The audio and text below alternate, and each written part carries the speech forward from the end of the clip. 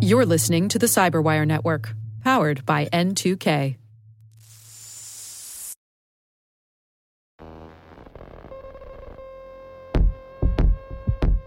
Do you have a favorite cybersecurity joke that you're willing to tell? No, I don't have a lot of cybersecurity jokes. I got to work on that. You want to hear one? Yeah, sure. My son's a drummer, and I was inspired the other day to change my banking password to hi-hat. But the bank rejected it. It said no symbols. Oh, that's pretty bad. Welcome to Threat Vector, where Uni42 shares unique threat intelligence insights, new threat actor TTPs, and real-world case studies. Uni42 has a global team of threat intelligence experts, incident responders, and proactive security consultants dedicated to safeguarding our digital world. I'm your host, David Moulton, Director of Thought Leadership for Uni42.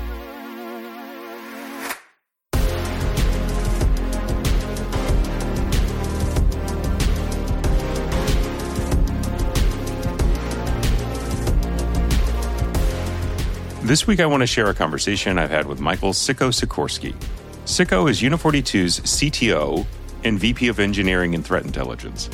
He's an industry expert in reverse engineering and wrote the bestseller, Practical Malware Analysis, and teaches cybersecurity at Columbia University.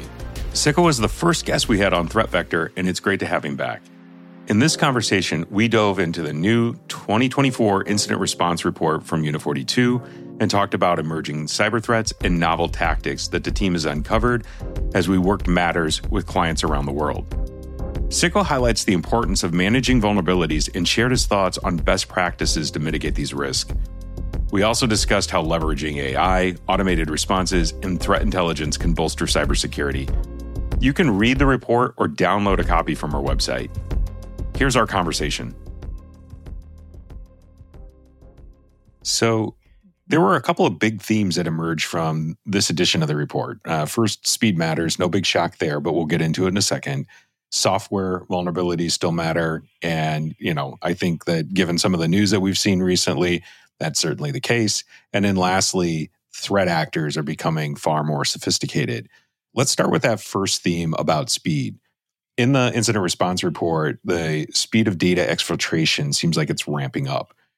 The median time between compromise and exfiltration was 2 days in 2023, down from 9 days in 2021. And nearly half of all breaches in 2023 led to data theft in under 24 hours. But when I read that, it shocked me a bit. What's the biggest takeaway for organizations trying to shore up their defenses against these quick strike attacks? Yeah, I think it's really becoming challenging for organizations that they need to make sense of this really quickly, right? If they're gonna get data off your network and exfiltrate in a day, that's really fast. I remember when I started doing incident response a long time ago, I'd go in and the threat actor had been there for a year and they still hadn't exfiltrated or even figured out where the thing is that they wanted to exfiltrate. So the time before the threat actor got access to the things they wanted just could take a really long time. But now what's happened is people are really starting to centralize their data like never before, right? Cloud came out, people started unifying in one place. They don't have networks that are kind of messy from the perspective of the data is all over the place. It's more easily accessed across the network or to the customers and more scalable. But in doing so, that kind of centralized everything and made it a lot easier for attackers to, once they get access to one thing, they're able to get out with everything they need. And in a ransomware case we worked this past year, in less than 14 hours, the attackers gained access to the org, exfiltrated terabytes of data, and then deployed ransomware to 10,000 endpoints, all in 14 hours. I mean, the amount of time you have when you're talking about that, this is a large customer. You got to realize what's happening very quickly and realize when you need to pull a siren and start executing and defending yourself. And I think the fact that there's just so many alerts and people are so buried by the amount of data they're getting from security products. It's really important to start including things like AI and automation and orchestration to make sure that you're able to sift through the noise, figure out what's important so you can respond super quickly to lock things down. I also think it's really important to figure out what are your crown jewels? What are the things the attacker is going to go after, right? Like when I look at ransomware, extortion cases that we've worked, a large amount of them all about that data that they're after, right? Because if they can get your data, steal it, you're going to, and if they encrypt it, you're going to want it back. If you don't have proper backups, let's say you do have proper backups, well, they're going to then threaten you because they took it off the network and they're going to say, we're going to release this data and you're not going to want that to happen because your customers, your patients, your employees are going to get their information leaked. And that's going to be a problem for your business. What are you willing to pay for that? So what you need to do is really hyper focus around protecting the things that matter most, right? Because you at the end of the day, everybody gets hacked. Your day, if it hasn't come yet, it will come. It's a matter of when that day is going to come, and you need to be prepared. Which means you also need to set up a defense on your crown jewels, the things that matter most, which is typically your data. And so, how are you protecting that? How are you monitoring it at a level that is above and beyond anything else you're doing anywhere else? Because that is going to enable you to know when something has gone awry. Siko, you mentioned AI and automation, and I'm wondering, are you noticing in our clients a difference between the haves and the have-nots when it comes to AI and automation? Maybe those that are leveraging AI and automation having smaller impacts or much faster response times? Absolutely. I think the organizations that are more mature and have adopted this more quickly, right? Instead of just dumping piles of alerts to a single place and having individuals sift through them to a point that they'll never make it through. It's definitely run into that time and time again where we're doing an incident response case. We come in and a lot of the information that would have alerted them that there was a problem is there. So it's not necessarily like, hey, they don't have the information they need to know that something bad was happening. A lot of times that information's there. We're able to see it once we go in and really sift through it at a much lower level like you would do as an incident response team, which means that they didn't have time for it. They dismissed it thinking it wasn't that important, or they didn't stitch things together. So that's another thing we really focus on with our technology is like, how do you stitch things together? Like what you see on the network versus what you see on the host. Are those one and the same? You stitch them together into an incident. It's a lot easier for you to review, figure out what's really going on and make sense of it. Versus if you just see those things by themselves, you're just clicking through like, is this important or not? It's harder to make sense of. So absolutely, we're seeing a big difference in sort of the haves and have-nots when it comes to cybersecurity in general. Let's talk about investigations where Unit 42 was involved and we saw payment was made. In cases investigated by Unit 42 where payment was made, 82% involved data theft and harassment was involved in 27% of the matters. With these realities, how should organizations cope with the evolution of data threats and harassment? Yeah, and that's actually up from the year before. So last year we put out a report where that trend started, and now it's just gotten really heavy, right? Like you mentioned, 82% of the times where we see ransomware extortion happening, data theft is included. Meaning, in the early days of ransomware, they came in, encrypted everything, and then asked you to pay for the key to get your data back. Now, 82% of those times, they're stealing your data first before they do the encryption. And sometimes we're not even seeing them even bother with the encryption at all. They just steal the data and then start threatening you with what they're going to do with that data. And if your whole business is data, which is very common, especially when we look at like the top industries hit, one of the top industries is high technology, which means data is a huge part of that, right? And so they're going after these entities where data is very critically important, and they're stealing it. And the real reason they're doing that is because people have gotten better at having backups than ever before because they realize that, hey, I need to actually be backed up. They need to be backed up so that they can recover from a ransomware attack, of course, but it's also because they're not going to get insurance. They're not going to get a good policy written to them if they're not proving that they can recover from an attack of a ransomware attack. So this forced the threat actors to pivot and start saying, well, how can I still get paid? Well, I can still get paid even if they don't pay me on encryption if I steal the data. And then what happened is that even became a thing where people weren't paying on. And that's where they've started gone this, what I describe as a dark place, where they started harassing people. And it's gotten pretty nasty out there where, harassment is up. It's up to 27% of the time of cases we're doing. So for us, it's like almost every single week we're seeing some sort of harassment. This could be anything from the CEO is getting harassed directly. We've seen spouses of C-level executives get text messages from threat actors, flowers sent to their house. I mean, that level of harassment. We've seen employees get harassed. We've seen customers get harassed where they're pretending to be the company. And we've seen people say, hey, if I'd known this harassment was going to be at this level, I would have paid a long time ago. We even had a healthcare organization get a hit and ransomed. And the threat actor actually reached out to the patients and said, you could pay us $3 to see what data we have and then $50 to get it removed before this all gets leaked. While at the same time, they were asking the healthcare entity to pay millions. So they're really stooping to a low level where they're willing to go after schools, hospitals, and others like never before. And then that level of harassment, like I said, year over year has gone up. And we don't sense that's going to stop anytime soon.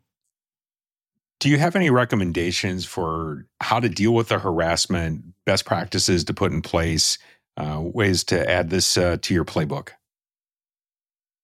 I think it's really being prepared, right? Like taking the time to think about what happens to this data if it is stolen and somebody has it in their hands. What is our playbook to deal with that? What is the value of it to us? What happens if they leak it? What could they do with our customer data? What could they do with our patient data? What could they do with our employee data? Thinking about all those different scenarios and being ready to what to do there. And I think another is making sure you have a good partner who knows the threat actors really well, to the point of I'll talk about us. It makes sense. Is we actually have ransomware negotiators on staff in Unit 42 who understand what the threat actors are willing to do. And if they're going to keep their promises, right? If they're actually going to follow through and do what they said they're going to do. And because we are involved with them a lot of the time, they know that they might see us again in another negotiation. And we know what to expect from them, right? We know if they're just going to leak your data anyway, in which case that advice, knowing that the threat actor is going to leak it anyway, means that you can prepare when that day inevitably comes. Obviously, it's about stalling them at that point if you know they're going to do it anyway, and then how to make sense of it. And one of the things we're actually able to analyze with this incident response report we're putting out is how often do they keep their promises? So in 68% of the time, they kept their promise, when I saw that stat, I actually thought to myself, I thought that was pretty low. Because when we looked at it, 21% of the time, they did not keep their promises. And meaning that even though they said they weren't going to leak the data, they still did after the ransom was paid. And these threat actors, specifically the ransomware gangs, they have a reputation to uphold on multiple fronts to stay in business. We saw 25 new ransomware groups emerge in 2023. And really, for them, it's really about their reputation. And when I see multiple angles of their reputation, one is, do they pay out for access? So somebody might hack someone, use a vulnerability to get in. They then take that and they sell access to the ransomware gang, who then gets the cryptocurrency payment and actually executes the ransomware, everything else. But then they got to pay that person for the access. How often and how properly do they pay? That's part of their reputation. The other angle of their reputation is when someone does pay them, how often is it over, right? How often is I pay that ransomware gang, they stop right there. They don't leak. They don't do anything else with it. And those two reputation scores really do dictate which of the ransomware gangs become the most popular. Because as soon as you stray from that, it's like, why would you do business with them again, right? Like if somebody starts not keeping a promise, we immediately advise our customers to not pay them, because what's the point if they're not going to honor the terms, right? Absolutely. If you know somebody's not going to honor their word, especially in a high stakes ransomware negotiation, why would you continue to work with them? So let me shift a little bit.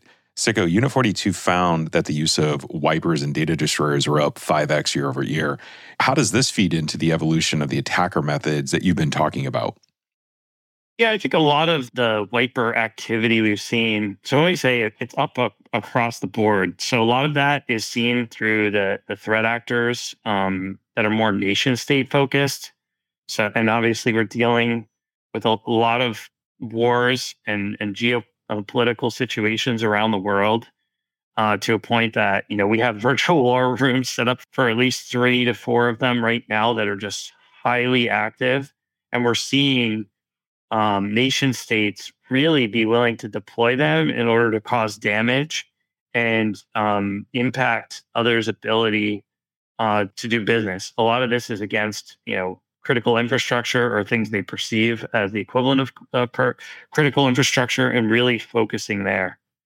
We've also seen these types of technologies deployed when people just want to remove evidence of what they did, right? So if they did something to get onto a network, got the data off the systems, and they're not actually going to deploy ransomware, they might just run some wipers to kind of cover their tracks. And if they've already made out with the data, they can still use that against the organization, but then obscure the things that they did do on the network.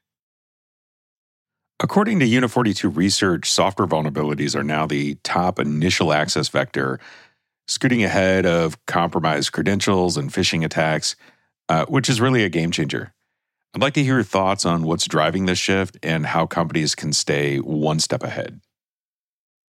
Yeah, I think in 2023, when we look back, it really was that year of this steady cadence of just massive vulnerabilities that are exploited at an unprecedented scale. I think there's a few factors leading to that. I think these vulnerabilities, the threat actors are able to latch onto them and leverage them very quickly. We saw the Clop ransomware gang jump onto the MoveIt vulnerability and expose thousands worldwide and implement ransomware against a ton of them, becoming one of the most prolific gangs of 2023 just off that alone.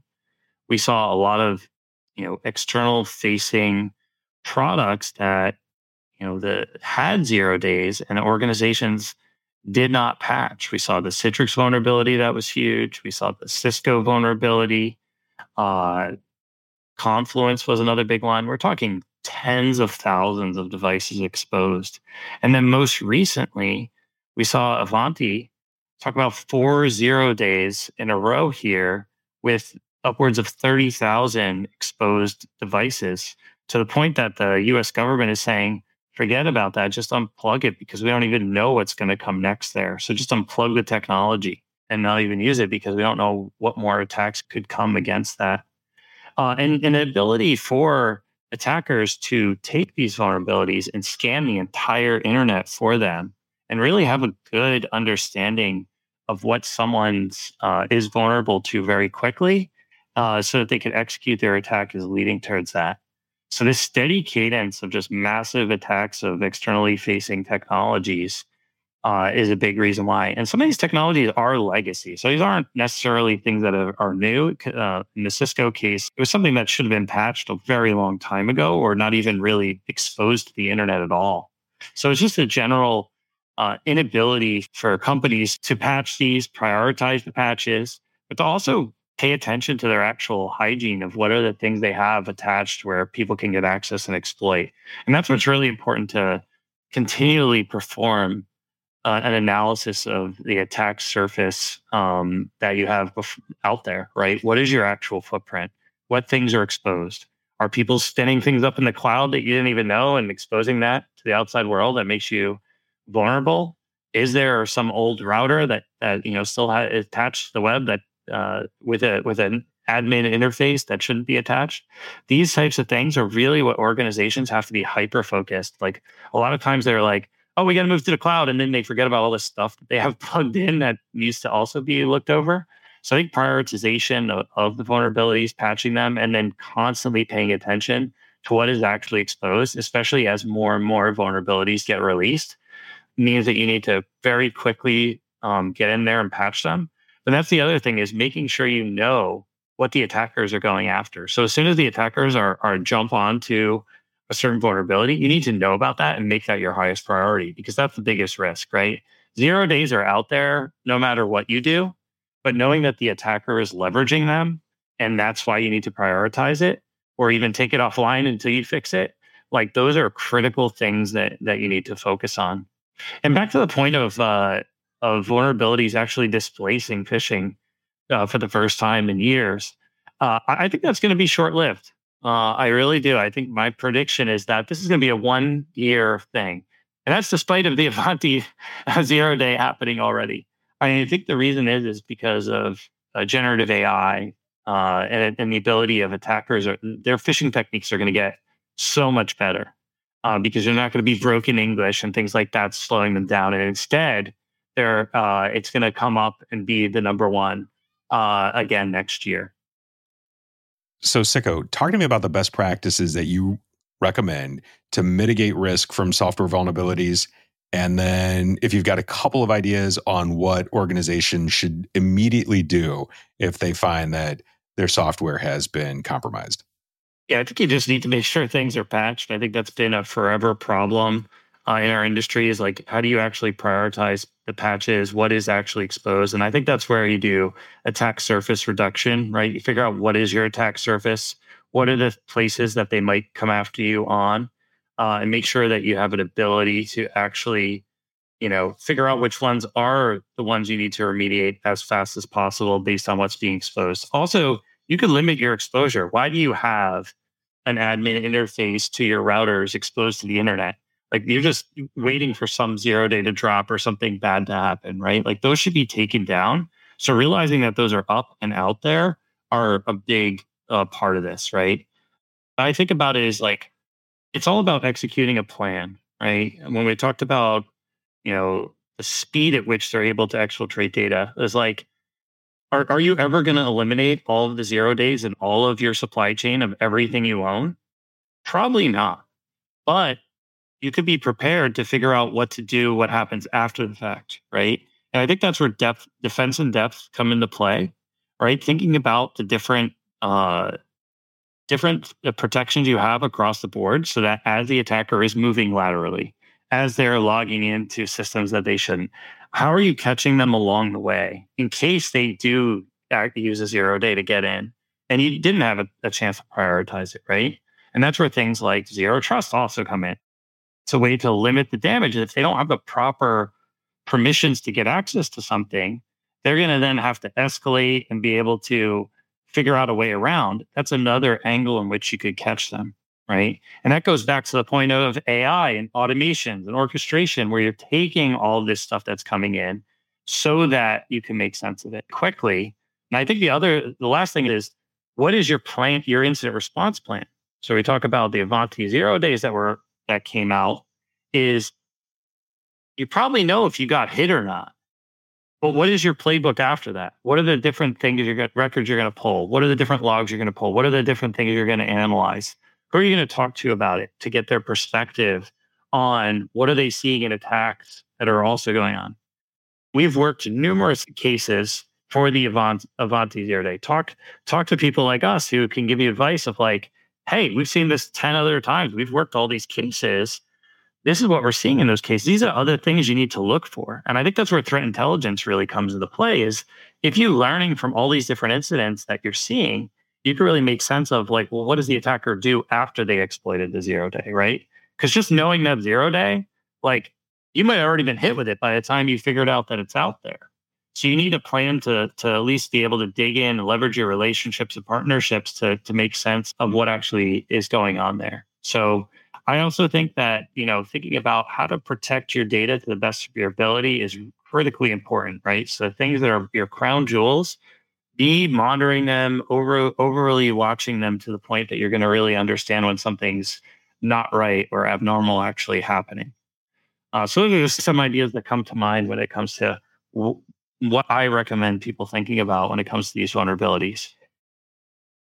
Siko, the report covers various ways that threat actors are becoming more sophisticated. And we touched on that a little earlier as one of the major themes. And this includes the evolution of living off the land, where attackers are not just using the tools in the environment, but building their own land via cloud instances and VMs.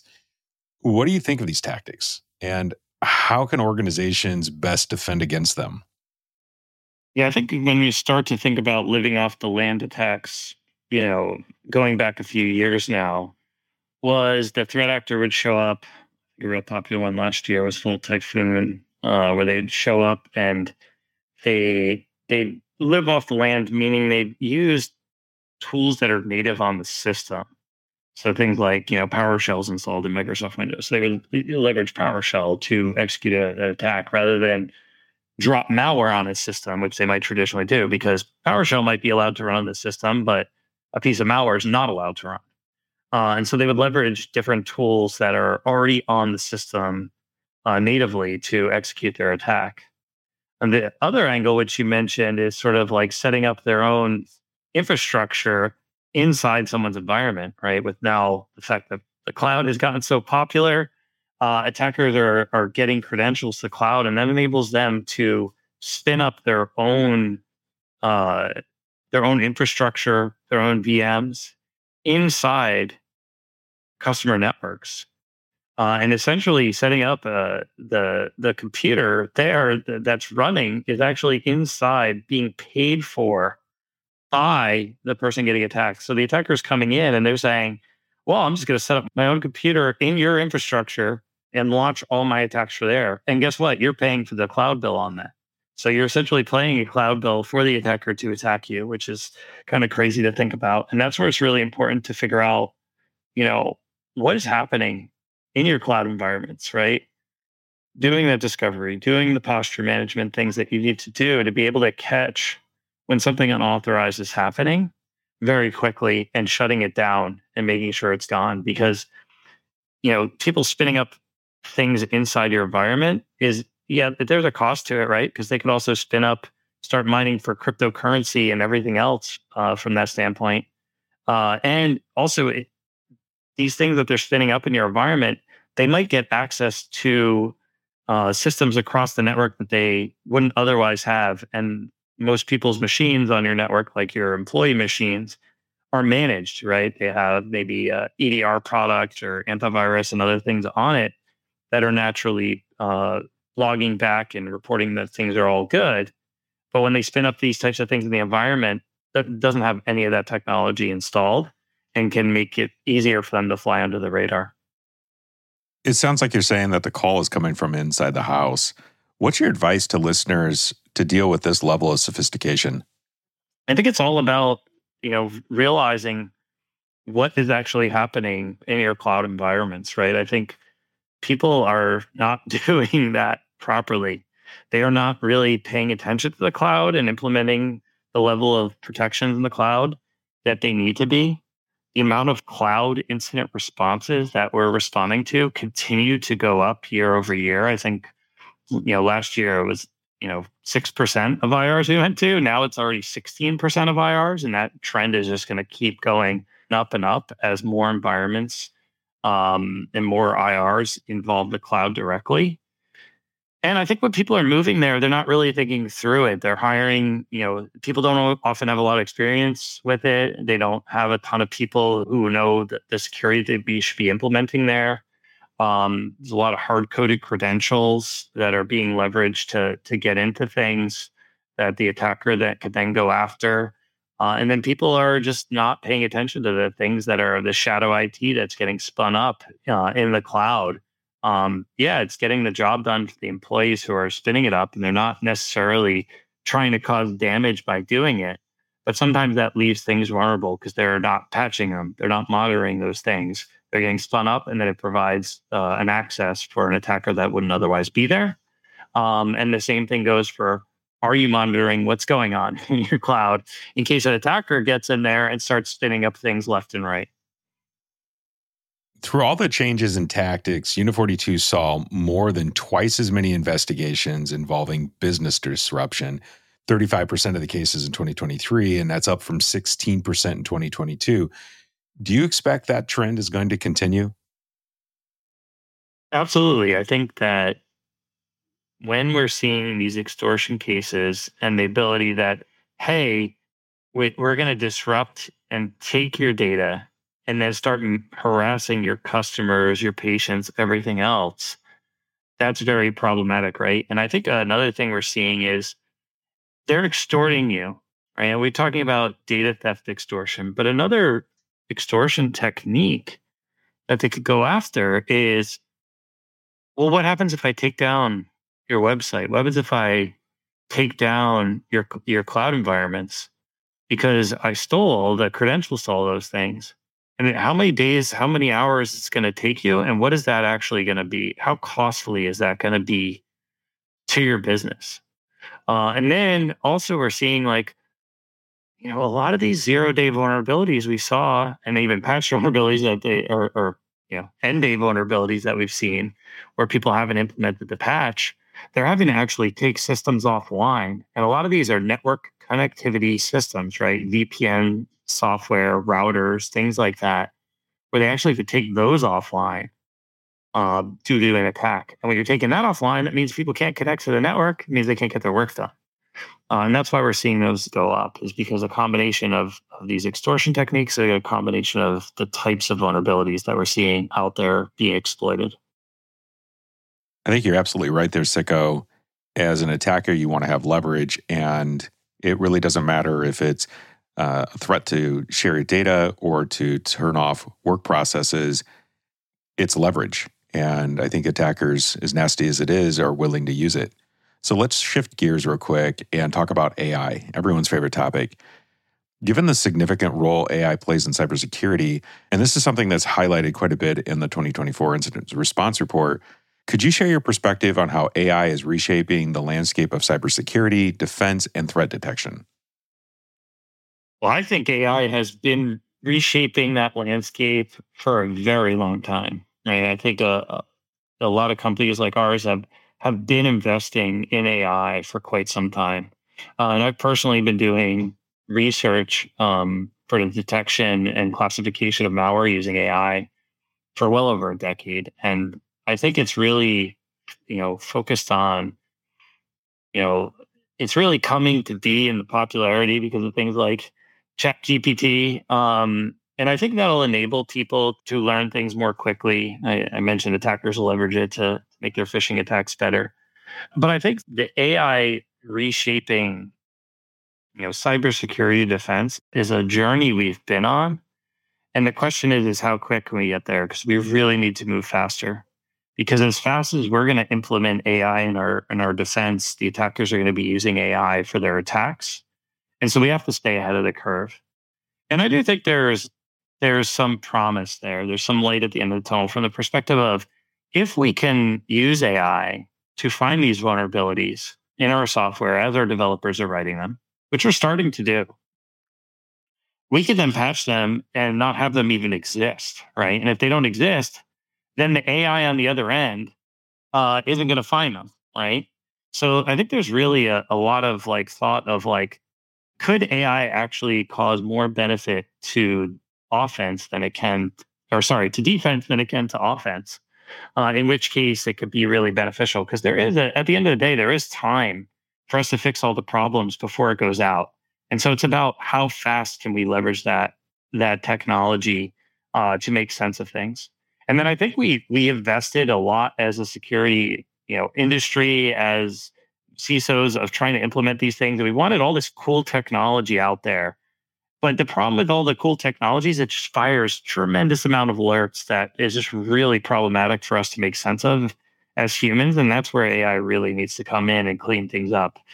Because, we can't possibly have a human respond to the billion alerts that are coming in a day, right? We need that summarized and turned into just a few things they action and dig into and actually try and figure out if there's something more to it. Siko, give me some insights on why the Unit 42 team spends the time and effort to produce these types of threat reports. Yeah, it's really important to take a look at the trends of what you're seeing across periods of time so you know how the threat actor is adapting. And one of the big things we do in Unit 42 is we don't just go around doing incident response one after another. We actually take time to examine what happened in those incident responses. Sometimes that goes as far as staffing a threat analyst on an incident response so that they're sitting there side by side with the incident response team, digging in, providing support of saying, hey, we saw this threat actor, 3-6 months ago, whatever it might be. This is what they did. So you should look for these things. And this is what they're known to do after that.